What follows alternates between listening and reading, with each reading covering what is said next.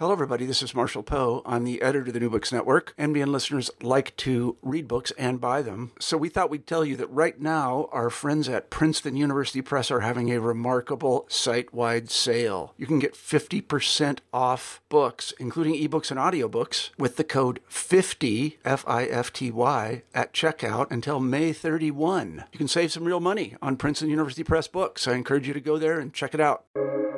Welcome to the New Books Network. Hello, everyone, and welcome back to New Books in History, a podcast channel on the New Books Network. I'm Mark Clovis, your host for the channel. Today, I'm talking with David Kunzel, author of the book Rebirth of the English Comic Strip, A Kaleidoscope, 1847 to 1870. David, welcome to the New Books Network. Thank you. Yes, I'm happy to be here. I'm happy to give a little publicity to this book, which has not yet been reviewed. Well, we're happy to have you on our show, and hopefully we can attract some reviewers as well as some readers. I was wondering if you could start us off by telling our listeners something about yourself. Well, I'm many years now retired from being a professor of art history at UCLA, where I've been a long, long time. Came to the United States out of England, actually. I had a rather nice job at the National Gallery in London as official lecturer, the only one they had, and I was the boss, so to speak, lecturing in situ on the pictures. I'll never forget that experience, which I regret, having lost when I came here, where I was able to take students occasionally to museums, which was a special treat, but not, of course, on a regular basis. We had to stay in the galleries there. But anyway, that I left in 1964, and I've been here in California since. And I've written about 12, 13 books. I was wondering if you could... Oh, go ahead. Half of which would be on comic strips, but the other half not. I was wondering if you could explain how this book fits with your other works. Exactly, what have your other works been about that relate to the book that we'll be discussing here? Yes, good question. I have been all my life concerned with the intersection of art and history. And when I arrived at this country, the Vietnam War was flaring up, and I realized that it sharpened my sense that popular culture does a lot, engages itself in war, for and against, and that how shall I say, the first book I was working on, which is my dissertation, which became a very big book published by the University of California Press, which really covered a great territory from the invention of printing, essentially, in the middle of the 15th century, down to 1826 as a kind of special date. It's down to Töpfer. And I was prompted to write about the comic strip, I think by a man who turned out to be my supervisor and became a friend, Ernst Gombrich, who in the preface to his Art and Illusion, which came out in 1962, was it, says that somebody should trace the history of the comic strip or picture story. I think he called it picture story, which was perhaps a more polite, more dignified term than comic strip, especially since a lot of the strips which I've always dealt with are not at all comic. Anyway, picture story is a good alternative title, and it held for a long time. And I decided that what Gombrich said should be done, which was to trace the history from Hogarth to Töpfer, was worth doing. And so I did that. And I discovered that there was so much before Töpfer, since the invention of printing, since the first comic strip, which shows up really in with the invention of printing, virtually. The first volume didn't get to Töpfer at all. The further subsequent volumes did, and I've done 3 on Töpfer. And meanwhile, I'm not going to try and list. Meanwhile, I've done some books which were really very much connected with the wars that the U.S. has been consistently engaged in, aggressive imperialist wars, which I found quite horrifying and detestable, starting with the Vietnam War, and then later with many others, and coinciding with a long interest I'd had in Dutch art, which I taught a great deal, and where I found a niche, a gap in otherwise a very prolific Dutch art history industry. An enormous amount of attention paid to the 17th century, to the golden age of the Dutch. But they hadn't dealt with the war as represented by the Dutch. And I wrote a book which absorbed me a lot, and I'm very, very proud of, and brought out by the Dutch themselves in a very fine edition called From Criminal to Courtier, The Soldier in Netherlandish Art. I use the word Netherlandish because that's more than Dutch, right? In Netherlandish art, 1550 to 1672.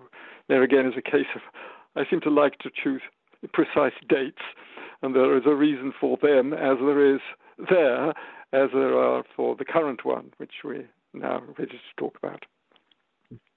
It's a fascinating book, and it's one that I thought was really interesting because I knew very little about the subject. And you not only talk about this period of publishing in England as it relates to the visual art, but you also connect it to, you show how it came about after an early period. As you make it clear from the beginning, this isn't the first time that visuals are represented in print, but you do distinguish this period from what you term the Great Age of Caricature. I was wondering if you could perhaps start us off by talking about those antecedents. I mean, what was the Great Age of Caricature, and why was there a hiatus between that period and this period where you have the development of what comes to be termed the comic strip? Yes, well, indeed, the comic strip never dies. I think it reaches you can say its first great capital G climax, capital C, with Hogarth, who is a pictorial narrator par excellence, who had an immense effect. You could say not just in England, but majorly in England, but also in Europe, where he had imitators, particularly in Germany. And he had disciples who were not as good as he was. But along comes an era in English history which is very spectacular. It becomes very restive. I mean, it is the age essentially of the American Revolution, right? In the second half of the 18th century. And that's when the Great Age starts. Actually, the Great Age of Caricature is generally dated from the 1780s, when Gilray and Rowlandson burst on the scene, the major artists, and continues very active, although diminishingly, up to about 1820, when the appetite for what was the primary vehicle of satire, including a lot of comic strips, satires and political lives very much, it peters out in the 1820s. A sense that a new format is required, and gradually, in the very first sort of avatar of the comic strip in the journal, which is what I'm concerned with later, does start in the 1820s, when the English were the first to try to put pictures into daily or weekly supplements, into newspapers. And newspapers gradually filled with comic cuts, as they were called, and they were comic, usually stolen from existing albums. And the new format after the English Great Age of Caricature, broadsheet, was the album. And the master of the album was, the album, was a sort of a congeries of funny stuff all over the place. all over the society, really. A little bit, I would say a little bit, quite a bit political, but also a lot of social, and perhaps the social coming to the fore as the politics in England tended to go a little softer after the Napoleonic Wars. Here is the master of caricature. The word has embedded in himself now in common parlance, and usually in a negative sense, as it remains today. To do a caricature of somebody is to make him look ridiculous or in some way unfairly distorted, that sort of thing. Anyway, here is Cruikshank, who was the master of caricature in the Great Age, carrying very prolifically the mantle of Gilray, whose work table he inherited. By the way, it's a nice little detail. Gilray went mad, I think it was in 1810, and here is Cruikshank, a 19-year-old, with a father who was already a caricaturist, really quite well established and respected. But anyway, along comes George, who just goes all over the place. And he is indefatigable and remains so partly in the broadsheet, which lingered on a bit, certainly into the 20s. But he is at that point beginning to shift into not the journal caricature, which was still sort of exceptional and had its place a little bit, or, well, I should say, a conspicuous bit, but a limited conspicuous bit, shall we say, in the new journal, the new newspapers, particularly the sporting pictures, which didn't feel they need to stick to news. They could just talk about sporting events, like pugilism and racehorsing and that sort of thing. Anyway, those become quite popular and creating an audience that was more literate than it had been before and broader. And Cruikshank really works into that very fast and produces a number of albums, which are often called comic cuts, and were a sort of scattering of squibs on social foibles and peculiarities without too much direction. And they were sometimes published as a typical title. Scraps and Sketches was a typical title used for Cruikshank's albums in the 30s and 40s. So those were albums which was something different from what happens in my era by 1847, which is the entry into dedicated comic or satirical magazines. And I use this word for both, comic perhaps for the art and satirical for the literary content, which was often quite serious and was very carefully honed to try and improve conditions in England that were felt to be rather awful by the 1840s. Social conscience of the Britons had wakened a bit. Conditions in factories, which was industrialization, which was a horror for many people. Anyway, well, I was have I thinking gone far enough with that? Does that question take me far enough to 1847? It does, but I do want to mention that that I was as I was listening to you, I was thinking about some of the works that are in your book, and I should make clear your book is a very visual book, and it's unfortunate that's something that we can only discuss in the podcast without providing any sort of visual examples, but you provide a generous selection of samples.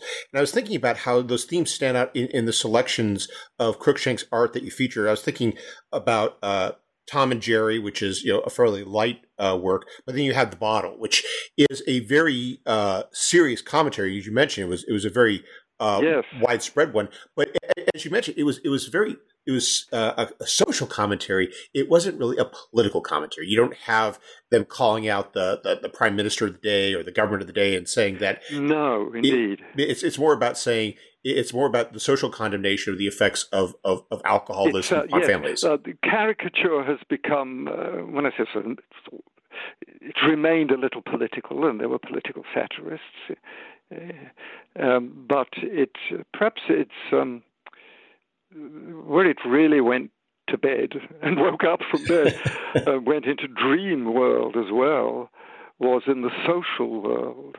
Yes. And you mentioned, you mentioned the Cruikshank bottle, and then and Drunkard's Children comes after that, and then the toothache, which is another sort of satire in its way, and another format. But meanwhile, this is the point that has to be made, and you should stop me lest I run on too long on this. The Töpfer, on whom I've written a great deal and thought a great deal and amassed by accident, by bequeathing from a dear old lady in New York a huge collection of original Töpfer picture stories. And I thought of starting out this interview by just recounting an anecdote, a personal anecdote, which is to say that I've been wandering out. I'm now in recovery from an operation, right? And I've been in the habit of sort of wandering slowly around the streets of where we live. And people will politely ask me, oh, hello, what are you doing now? And how are you? What is the object of your research? And at that point, actually, I'd come back to Töpfer after having gone else a little bit into his descendants. So I said, "Oh, I'm studying still, thinking this is the biggest name I had on my book, so to speak. Was I'm studying Rodolph Töpfer," and they would look at me blankly. Who? Töpfer. And I would say, "You haven't heard of him?"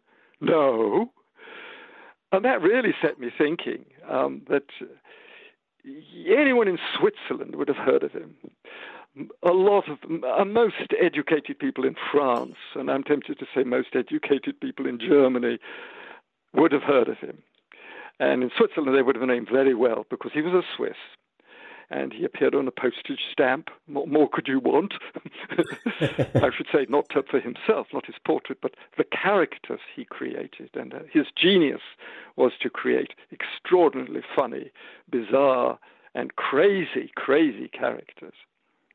And he shows up in the 1830s. So he is really the bridge between the great age of caricature and the age which I'm dealing with in this book, which starts in 1847 via a Cruikshank imitation of Töpfer, which failed, we are told. He didn't sell many copies, and he realized that Töpfer's not easy to imitate, especially when you have a established style and mode of narration that I have.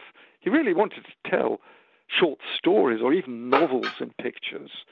And, Dickens got there first, right? He couldn't do it. He tried, and tried even notoriously to take credit for Oliver Twist, which was a very unfortunate episode in his life, Cruikshank's life, because he made himself ridiculous. At any rate, he wanted to be a novelist, we could say, at a certain point. And this failed Mr. Lambkin, he was called, the Life and Adventures. It's a courtship, very conventional and rather poorly drawn. It's Cruikshank trying to make a buck or trying to get in on the game again with a narrative album in the manner of Töpfer, except it wasn't anything like Töpfer's style that nobody could imitate, well, least of all Cruikshank could imitate. He was imitated a lot. Well, that's a long story. Let me put it this way. Töpfer was widely imitated for his line and his thinking, his improvisation, his saying, look, hey, you don't have to be an artist to produce funny stories. You just draw a silly face and see what that face says to you. And he says this in one of his many theoretical treatises. He was Töpfer was a tremendous theorist of his art. And of art, all kinds of art, actually, because he was an art critic in a big way in Geneva. But he says in one of his books on how to do caricature, essentially, just draw a face and find out what that face might do. Is this the man who would get hell from his wife all the time? Is this a man who would be a henpecked husband? Or is this a man who, or is this a man who would turn to all kinds of crazy professions which he was ill-suited for, or become a sort of a ne'er-do-well? Or, you could see an adventure, you can imagine an adventure coming out of a funny face like this. Okay. And yet, as you describe in the book... I got off your question, went elsewhere. It's totally fine, though, because it definitely helps to inform parts of your book. I was thinking, though, about when you start talking... because while you do discuss that, that sort of artwork in the various chapters of your book, you do, though, also talk about how these artists of the period are definitely engaging with current affairs, although not in the way that, say, a modern day political cartoonist will. One of the things that struck me as I was reading it was the recurrent theme of Francophobia. And about how you see in Punch, in the Flight of Louis Philippe, that there's this recurrent. It's as if when they're commenting on politics, they're playing it safe, but they're at the same time doing some oftentimes wicked visual commentary satire on some of the key events of the day, but in a way that won't necessarily bring upon them the ire of whoever happens to be in power at the moment. Well, it did. It did at certain moments which can be traced, and you have to sort of wiggle them out. And I discovered only, looking very carefully at the drawings of the Flight of Louis Philippe, for instance, and what kind of reputation he had in Britain, where he was exiled to. I'm sorry, not Louis Philippe.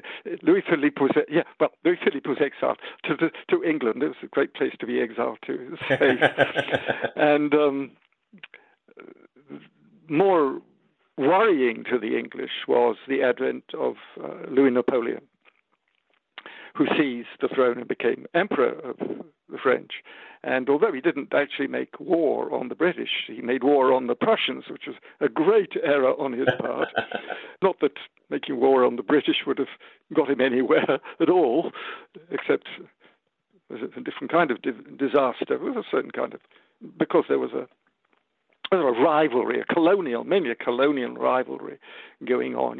French grabbed Algeria and Britain grabbed big chunks of Africa and the West Indies and that sort of thing. So that rivalry was going on, and that shows up in the comic strips. And in fact, the Flight of Louis Philippe, which you mentioned, by Richard Doyle, is at one point breaks its stride of the adventures, fantastic adventures which are in themselves, I think, derive in some measure in their fantasy and their absurdity and in their sort of travel obsession. This is obsession with travel at this time. That Louis Philippe was a good target, and that he should, as he is exiled from France in the June days of 1848 and comes to England, he's a good topic for satire. And he shows up in the very first comic strip I deal with, discounting Cruikshank, who is more picture story than comic strip. He shows that he's suddenly interpolated, not as a portrait of him, but as a portrait he is satirized as. That is to say, a pear, une poire. He was known as the Poire because he had a pear-shaped head. And he was much ridiculed for this by Daumier and company. But he was finally thrown out and found himself then in the middle of a revolution, which is what this comic strip is indirectly dealing with at that point. And the revolution, which is the story of the adventures of a Mr. Crindle, who's trying to escape who's escaping poverty or a wife or something like that, always escaping something. Anyway, and he gets to the east coast. I think it must be the east coast of Africa. It's called Kwashi Bango. And there he finds himself elected king and marrying the queen, the native queen. And this is obviously a play on what is happening in France, as if by some fantasy, the English were watching eagerly at the shenanigans in France and probably saying to themselves, oh, thank God we've got a good parliamentary system. We don't have to change monarchs. And we're not in the risk of getting another monarch, which is exactly what happened in France. And so this Crindle, after occupying this New English colony, as it were, never stated as such, but and with mixing with the natives, and in fact nearly getting killed by them, nearly getting eaten by them, and finally deciding it's time to make his escape and coming back home, and then what happens? I think he gets married. And many of these stories, after most horrendous and extraordinary and absurd adventures, they settle down to a very conventional bourgeois life at the wedding, in a marriage. That was another. So does that get us to where you want to go? It does, but it also actually brings up another point that I was thinking about as I was reading your book, which is there's something that you see in it that's really fascinating, which another kind of theme of the era is the emergence of the bourgeois. And I was thinking of it in terms of such cartoons as the Browns Visit the Great Exposition. You could argue perhaps a little bit of Tom and Jerry. It's this idea that which I thought was interesting because it speaks to how the audience of who these cartoons are, that they're speaking to a particular group of people who might find these things amusing. The notion that of going and visiting these places, the notion of going on tours, and how it spoke to how the times are changing. And my command of Hogarth isn't that great, but I was thinking that it's rather different in terms of that topic or subject than what you saw, say, during the 1750s, the 1760s, and so forth. You said earlier, you mentioned the middle class. Yes. The great growth in the middle class in Britain, a very precocious growth, you could say, of the middle class. And it's just the middle class which is, I'm tempted to say the upper middle class, make that distinction, which was the patron of Hogarth. Mm-hmm. I mean, his engravings were not cheap, but they certainly appealed to what can be called not aristocratic mentality, which otherwise seemed to govern art patronage. And it's a very expensive level, buying like crazy from Italy, particularly. But there was a middle class already growing then for Hogarth, and Hogarth was then adapted to the middle class in a very curious way. It's because Hogarth is at certain points very, very sexual. And this is what turned me on as a child. I know when I discovered Hogarth at the age of 7, without quite knowing what sex was, I knew that this was raunchy stuff. And there was evil and drink and sex and violence, to satisfy me at that age. Rather conscious of knowing that my family background, which was very sedate, never dealt with these topics at all. That was a sort of taboo. But I discovered a volume of Hogarth, which in the library left to me, including a complete set of Punch, 1841 to 1891, left to me by my uncle, to whom I dedicate my book. I don't know if you've noticed, there is a rather good-looking young man who was not more than 20 when he died, and I dedicate the book to him because he set me going on Hogarth and then on Punch. And there is so much punch in, and you mentioned the Punch attitude to the world affairs at the time and their lack of I was going to say fear of France. Yeah, it was a real fear of France, as well as a sense of superiority to France, having beaten Bonaparte at Waterloo, right? Don't forget that. The French had been sort of sidelined a bit in foreign affairs. And the English were rather nervous that another Napoleon would come along, as he did. Napoleon III, 30 years, Waterloo is 1815, and here's Louis Napoleon III, Emperor of France, by 1851, 1852. So that's a span of time in which the English were sort of feeling, you could say, since you mentioned the Great Exhibition, feeling their superiority and their peace and their privilege of peace. And there are several pictures in my book showing how peaceful John Bull, the embodiment of Britain, saw itself, and how lucky they were not to be caught up in the violence which was destroying much of Europe. I don't say destroying in a radical sense, but it's certainly causing immense disturbances and overthrowing thrones, overthrowing societies all over Europe in 1848, 1849. And that is what this particular comic strip is referring to. And I think Mr. Crindle getting himself among the natives of Africa. This is perhaps the English projection. They're not too worried about making their impact on Europe anymore. They're there to stay, and they are the boss in some ways. The sort of diplomatic weight that they carry, greater than small Ireland, greater than the bigger France, shall we say, at this point. And they, I've wandered off your point. That's so funny. To bring us back to what I was thinking was how. Anyway, the point. I'm sorry. Yeah. What I want to come back to is you mentioned the term Franco. Did you say Francophilia or Francophobia? Francophobia. Because it's both. Towards the French.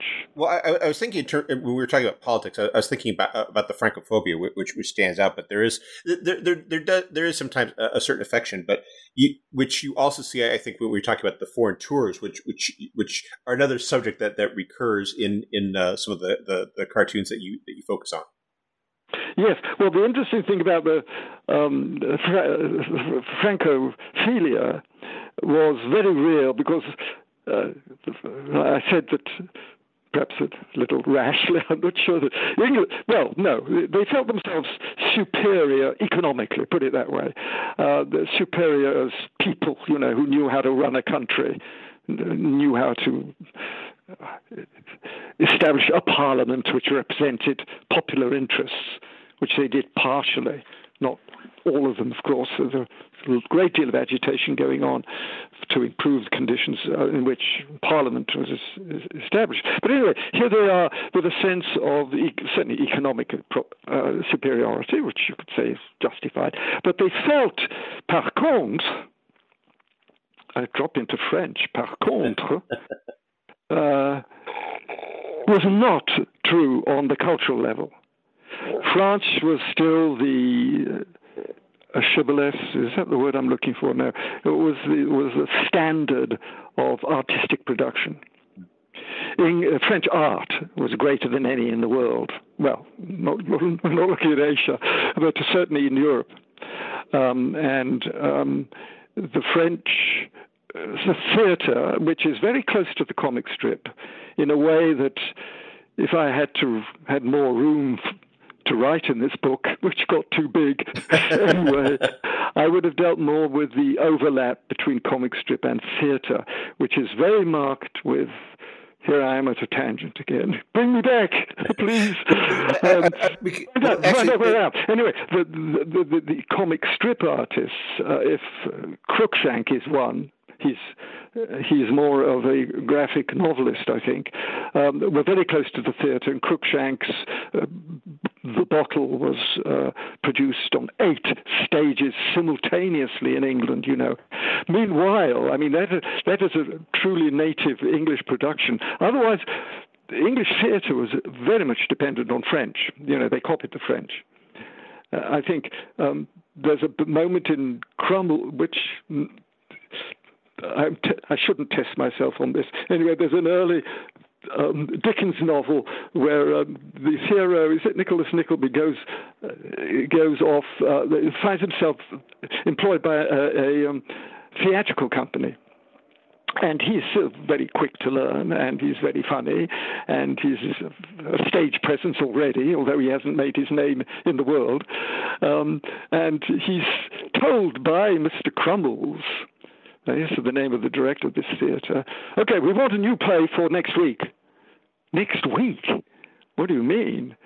Well, all right, I mean, give me the script, and I'll try and learn a bit of it. Parts of it that I need, that I will impersonate by heart, over the weekend or something. He said, "Oh, there's no English script. We've only got the French version, and you know French, don't you?" He said, "Well, yes. Okay, so just work the French into English, and we've got our play."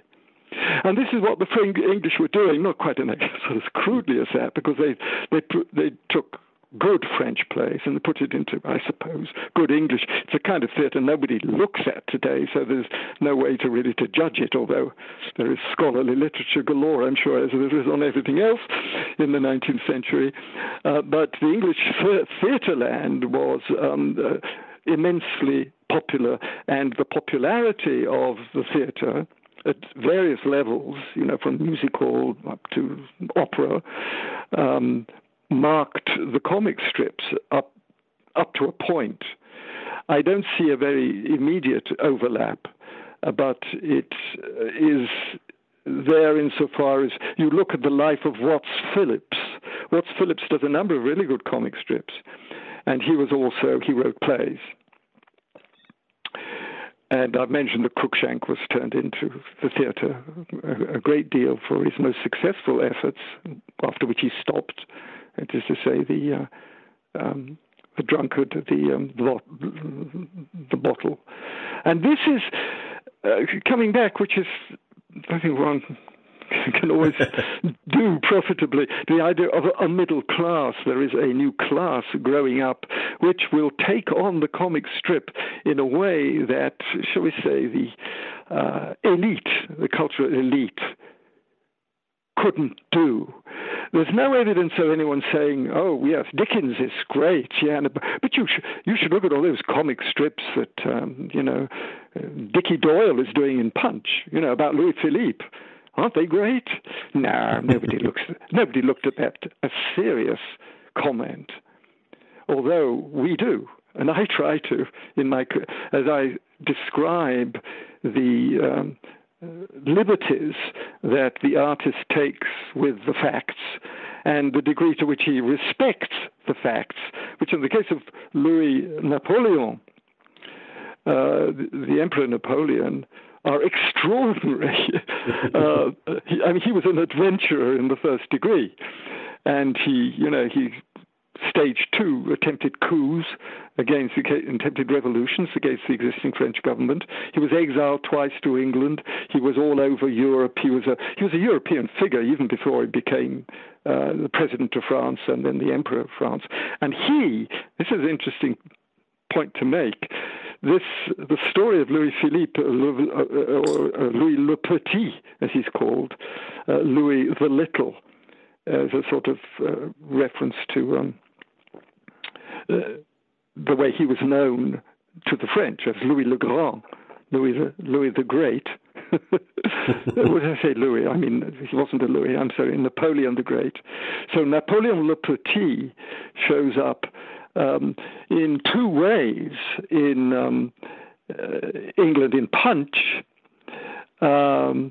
with sort of straight-out cartoons which show a fear of his rearmament, which he was doing. He was trying to make France a military power again, and his nothing ostensibly hostile to Britain, except that Britain didn't like any country making colonies where they weren't, right? Mm-hmm. And here he was taking over Algeria in double-quick time, and the English didn't like that, and they represented that takeover of Algeria indirectly as the invasion of Normandy by William the Conqueror, showing up as a parodic comic strip, which I spent a whole chapter on, and it was a fascinating topic, the Bayeux Tapestry, which is actually an embroidery, not a tapestry. But anyway, the Bayeux Tapestry is one of the great works of art, right, that everyone... Well, you don't have to go to Bayeux to see it, because there's a perfect replica in Reading in England. And it is reproduced in, I do not exaggerate, 100 books and analyzed for its take on this momentous event in English history, the only time the English have ever been, the British, well, it's really the English, have been invaded and taken over. Was in 1066. And this invasion is represented in the Bayeux Tapestry in a way that the scholars have been chewing over, for decades. I think you could say since the first books began to appear, I think, at the beginning of the 20th century. Well, perhaps even since the facsimile was first made in Britain. It's interesting that the British made a facsimile of this great work of art, which is not easy to copy, in 1820s. And it is on that basis, I think, that Dickie Doyle, the first of the great artists, maybe you will ask me about the other great artists, I think he is a great artist, represents in his Bayeux Tapestry. And I put in the chapter heading the title used by Punch itself, because Bayeux refers not only to the Bayeux Tapestry, or the letters of Bayeux being in that word, but inserted in the middle is Sir Charles Barry, who was rebuilding the Houses of Parliament, a big event, obviously, after the fire of the 1830s, and it had to be rebuilt. And that was a chance for the English to show their paces as painters. And the curious thing, when I was saying earlier, inferiority that the English felt, or perhaps put it more politely, were trying to overcome vis-a-vis the French. And they produced Constable and Turner, didn't they? As good as any Frenchman? No? Anyway, the Houses of Parliament were to be the venue for a new English school of history painting. And the requirement of any artist to put in a cartoon, ask me more about that word later if you want, to put in a drawing, a full-size drawing of his design for the Westminster Hall murals. They had to take a topic from English history, it's kind of logic there. And here is Dickie Doyle doing his bit to suggest a comic version of the Norman invasion, as it were, to go on the wall. He says, so this is my offering.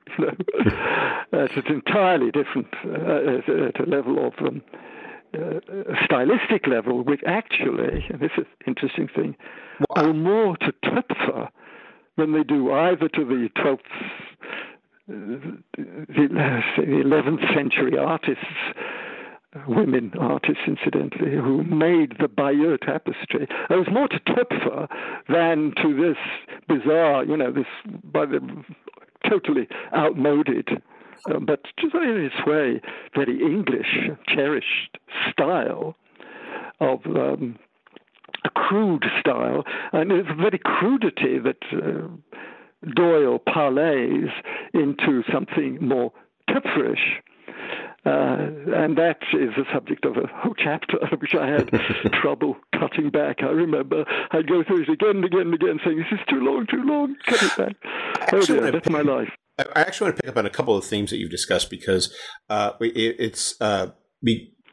given how much is in the book and how much time we have remaining, I want to be a bit more condensory. You mentioned earlier about how Hogarth was aiming towards a particular audience, and how his engravings were very expensive. You're talking, though, in this book about a period where you're starting to see the expansion of a literary market, and the journals you mentioned, Punch being the most obvious one, but you also have Man in the Moon, Illustrated London News, and these are the ones that they're geared more towards a much broader spectrum of English society. And I was thinking about how, while you don't talk about that in the book, you do illustrate it with the illustrations, because we've been talking a lot about the politics, the Francophobia, the Francophilia, but a lot of the arts that you have in here, it's commenting on social foibles, commenting upon people. Sometimes it's satirizing the middle class, sometimes it's satirizing the upper class in ways that the middle class would find particularly funny. It strikes me about how you don't have in a lot of these analyzed drawings depictions of lords and monarchs. You have instead. That's fascinating. I think I should have developed that more. Yes, the heroes are middle class heroes. Yes, or would be middle class, shall we say? That's a comfortable or an upper middle class, a moneyed middle class. Once you can travel, for example. Middle class. That is how Mr. Crindle starts in The Man in the Moon, and that many of the strips start. Several of them start with a sudden inheritance, from an aunt or an uncle in Australia or something, who makes a poor nephew, a poor relative, his heir. And what does he do with that? Guess, he squanders it on frivolities. So this is a comment on what happens when lower middle class, should we say, starts out in lower middle class, suddenly becomes an upper middle class with aristocratic ambitions, and have mistresses, and horses and that sort of thing. And that is frowned on. That has to be hunted. There's a lot of mocking. There's a lot of mocking there. I noticed with horses. I mean, they're not supposed to be owning horses. The middle classes, should we say, don't even own a horse. Which, well, you do in the countryside, but you don't if you're a clerk in the city. And he goes to the horse show with his friends, Miss Smith. Gars and Robinson, and they go to the horse show on horseback and immediately get thrown and sort of almost crushed underfoot by galloping cavalcade of cavalry, which shows up as part of the display, that sort of thing. So they get humiliated. And the humiliation of ambition of this kind is very typical. And it's a thread which... I get unhappy now talking to you, Mark. There's a thread I should have drawn out. There should have been a chapter, called just that, the punishment of ambition. And that I think you were headed towards that idea, and I don't deal with that sufficiently. I don't bring it together sufficiently. Well, it does come across, I thought, well, with the selection. You don't have to draw it out because it's there. You have with the notion of, and I was thinking of Keene when he's like The Perilous Journey by Water, where he has Mrs. Trott and how she is doing this thing that a century ago would have been only the purview of the upper classes, journeying on a tour of the continent, and you have all the middle class. She is as trying to remain this proper member of the middle class and all the adventures that she goes on. Or you have Mr. Wilderspin by McConnell. Mr. Wilderspin, yes. Hello. Yes. I haven't lost you, have I? No, you haven't. No. Anyway, gap. The gap here. I just feel it. Yes. Look, the punishment of middle class ambition is not. It assumes that certain kinds of ambition are okay, like a bit of touring on the continent. You mentioned it wasn't just the aristocracy who perhaps were the primary visitors abroad in the 18th century, but the English were going abroad. Cook's tours were organized by the 40s and 50s, and I mean on a cut price basis. And they were getting to France, easy to get to the cross-channel steamer, and relatively cheap. It was made, you got group fares. The kind of thing we're familiar with today, and you get guided tours even. Either you could hire your own guide relatively cheaply, a local guide perhaps who could speak your language, since the English could speak no other language but English. But you certainly had as shall we say, an upper middle class person, or a perhaps middle class person who is willing to throw a bit of money at a long summer holiday by walking abroad and deciding that it was a very healthy exercise to begin with, as well as culturally informative, because they might get as far as Italy, which is what they do, and which Töpfer does, by the way. But of course, Töpfer starts out much nearer to Italy because he's out of Geneva. Anyway, there is that aspect of travel which runs through many of the stories, which are. I'd like to just put it this way: it travels geographically and travels of the imagination, which is what happens with the very first comic strips in Man of the Moon, which I make a great fuss over, The Man in the Moon, because and I say at the end, well, what a shame, I'm weeping at the fate of Man in the Moon, which is to close down after 2 years, So why isn't the public buying this magazine? Well, we're told, actually, that the way that the comic strip was inserted into the magazine made for awkward reading. It had to be folded twice in, and was presumably a sort of expensive gluing job or something. That was part of it. But it is a phenomenon that continues right through the century, that the cheap magazines that run half of my comic strips die within 2 years. That is to say, the comic strip doesn't die. Well, in some cases, the comic strip obviously is intended to continue, but is killed by the death of the magazine. And you have to ask the question, why is it that a twopenny magazine costing less than a threepenny Punch is dying all the time, whereas a threepenny Punch is not? The answer to that is, one of the answers to that is that the threepenny Punch was appealing to people for whom threepence was nothing. And so it had an upper-class audience. We know this, that the politicians bought Punch. And the politician, she even said a politician who wasn't made fun of in Punch hadn't arrived. And this Punch, of course, was not just, I would say habitually, it was actually sporadically, is perhaps the word, a comic strip purveyor, which came in, I'm tempted to say, by stealth. And the whole story of how the comic strips got into Punch, when Punch really wasn't that interested in comic strips, came back to haunt me a little when I said in an earlier volume, which went sort of flightily over this whole era, because I did another book which covered the whole of European comic strip, 6 different countries. Must have been crazy then.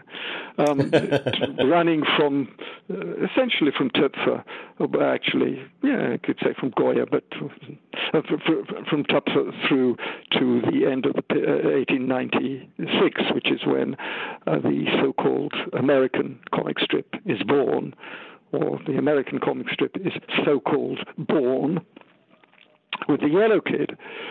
Now, so the question I'm asking is, and the question that Punch asked itself, why are we successful? And these other newspapers were not. These other twopenny things were not. Well, the answer is, perhaps, the taste of the English who were not looking for comic strips in particular. They were looking for, jokes and cartoons about their government, essentially, and about certain social crazes, like beards and whatnot. That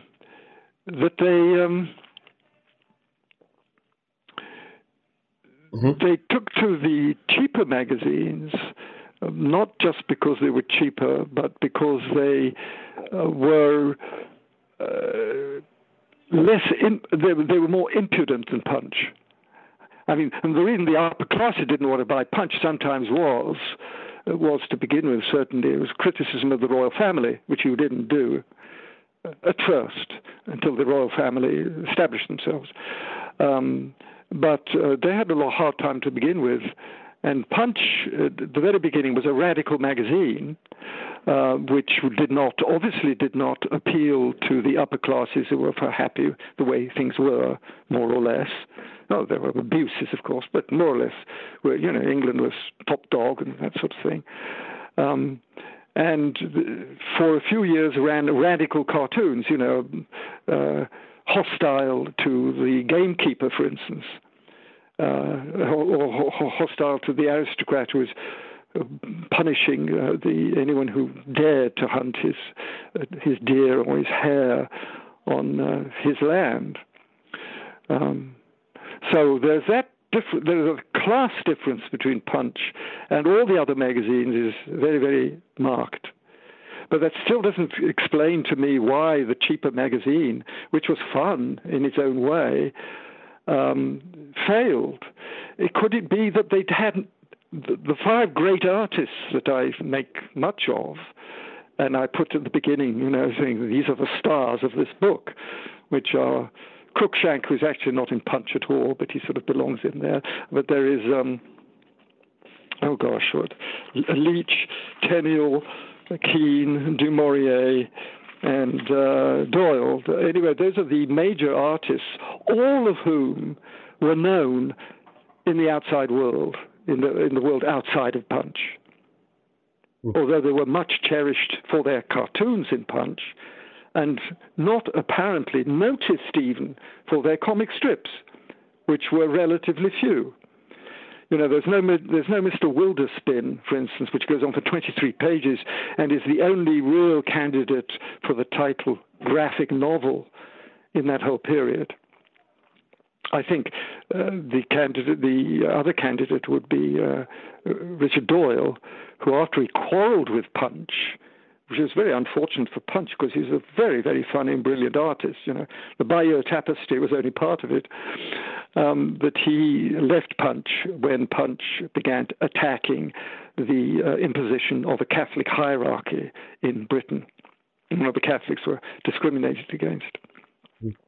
And they made rude cartoons about the papacy, about the cardinals that had been foisted on Britain, that had never had any cardinals to deal with. And he quit in a huff, which was a great shame for Punch because he was a wonderful artist. And very much regretted by one of the Punch contributors, which was Thackeray, thought it was a great mistake. Now, the whole anti-Catholic crusade was a mistake, and that was Thackeray. But anyway, and Thackeray was their star writer, who incidentally, I think it's probably, now you make me think, he never offered his drawings to Punch. He thought Punch's artists were just a little bit better than he was, who was not a mean caricaturist, and he illustrated 5 of his own novels, did Thackeray. So there's this, come back to the original question. I think the money, the broader classes who appreciated good art for its own sake, of Keane and Tenniel and company, just didn't see this these sort of interlopers who, like Watts Phillips and several other named figures, who at the end of the period actually descend into monosyllabic, into initials, like they don't think they're worth. This is sort of, I find this very curious. There's an artist called Fid at the end of my period, which I actually cheat on, because he goes into his best work is done in 1871, and I'm supposed to end December the 30th and December 1870, right? And here they are early in 1871 doing very funny stuff in a new style, which will be the style of the future.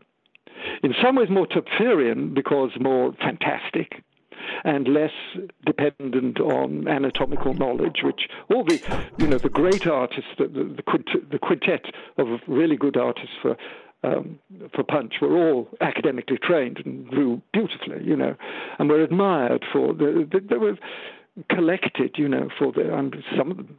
I'm sure there's certainly people collecting the cartoons, which might not have been their best work, and putting them in a scrapbook or something like that. But anyway, the really good artists stuck with Punch and never went anywhere else. Except, well, there's one exception, but it's too long to recount that. And the fact is that at the end of the period where the Penny and Tuppenny Weekly was launched, began to carry more and more comic strips of, I think, rather inferior quality and progressively inferior.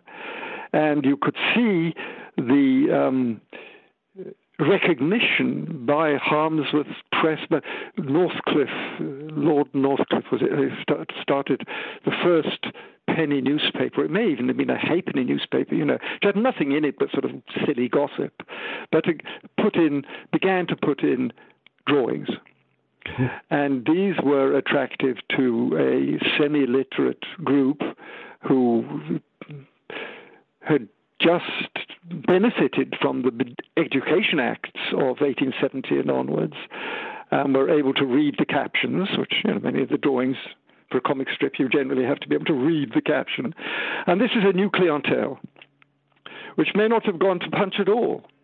But they found their home in halfpenny, a bit later halfpenny, but in penny magazines, which were within their grasp financially, and within also their intellectual grasp, I could say, because they tended to be farcical and silly and in some ways nonsensical and what's the word?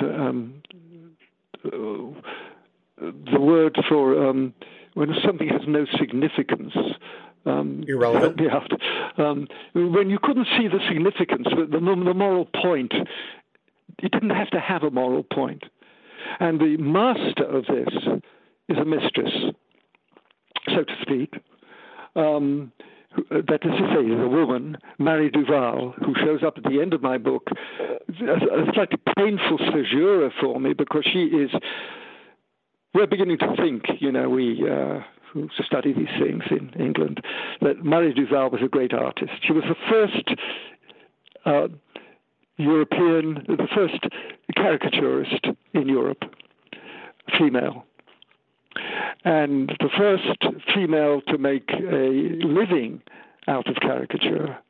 And in the creation of the first enduring character in caricature, who was a ne'er-do-well, the sort of swindler called Ali Sloper, who shows up at the very end as a reporter for the Franco-Prussian War.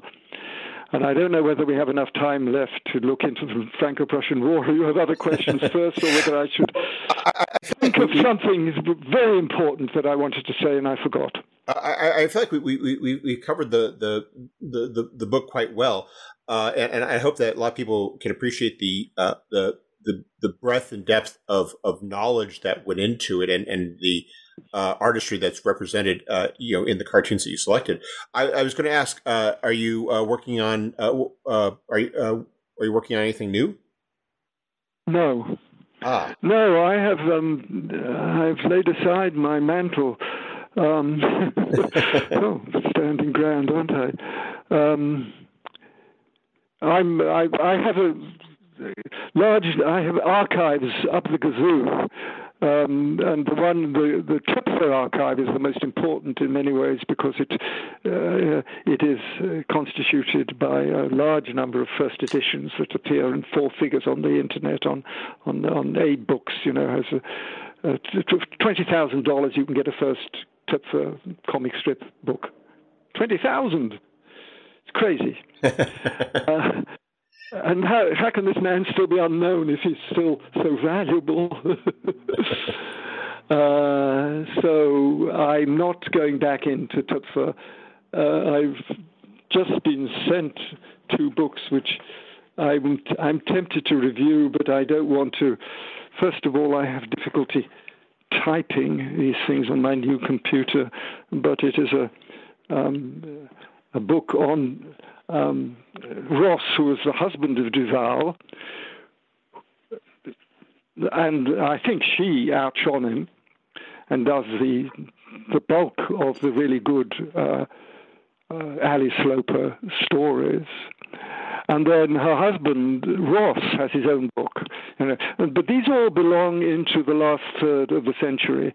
And that's when I won't say I'm not interested anymore, but I recognize, as I say in a rather unhappy, lugubrious sort of epitaph, that after 1870, after the climax, if you like, of the Franco-Prussian War, which in its way is obviously a political climax, but anyway, that the comic strip comes into life in the cheap papers, the halfpenny and the penny papers, but at this lower and I can say childish level. It is a child can afford a halfpenny from its pocket money, or a penny. And the children and adolescents, well, children in a broader sense, were the customers. And the content of is shown in the character of the later magazines, which are not of a... Well, yes, I can say they're not of the caliber. They're very different. They're not serious, for one thing. They're not political anymore, as so many, as you've noted, or you've read enough of the book to see just how I fasten on political issues and chew on them. This doesn't happen anymore. It's trivia. And the word I was looking for was the inconsequential, which Mary Duval herself, whom we now consider, I mean, she has 2 monographs. She is an important figure. And her kind of inconsequentiality is regarded as modernist. I think in some ways it's a failure of her own imagination, or her sense that after Töpfer has somehow done all that can be said in the realm of fantasy, I have to put it this way, of sort of adult fantasy.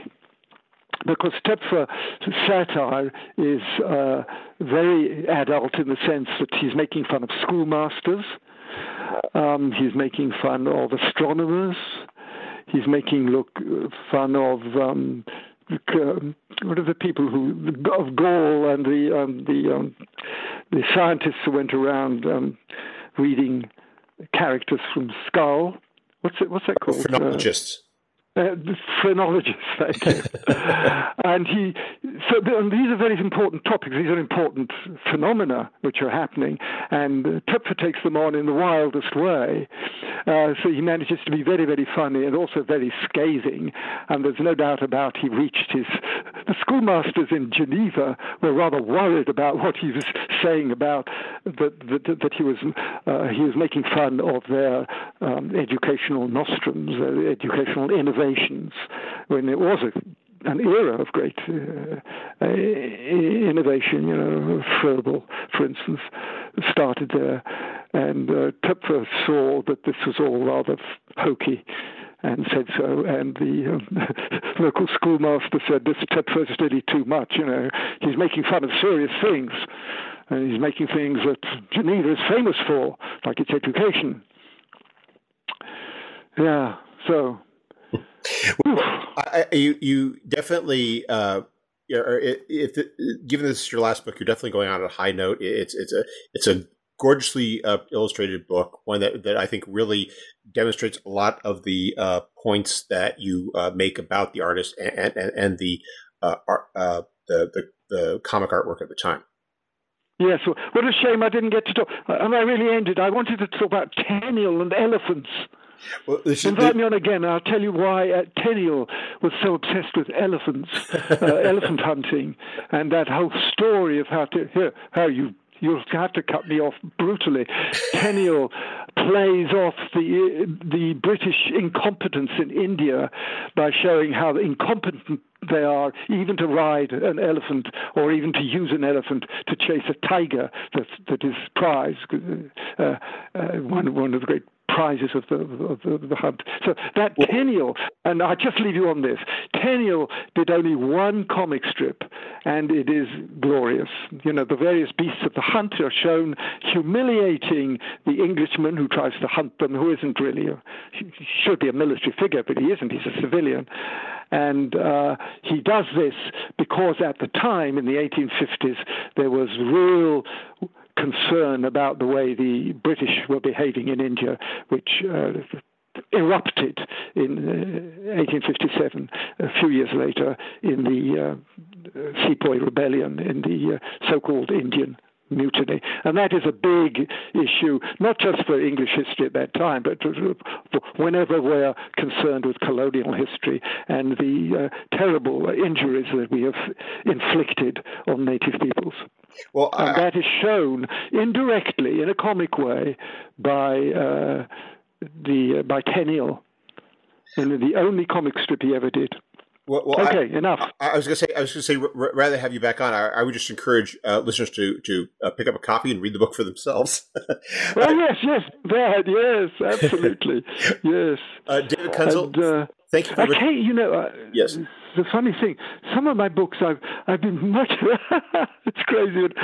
I've had letters from fans occasionally saying, "I got your book from the local public library, but unfortunately, a whole lot of pages were torn out of it." And I took that as flattering.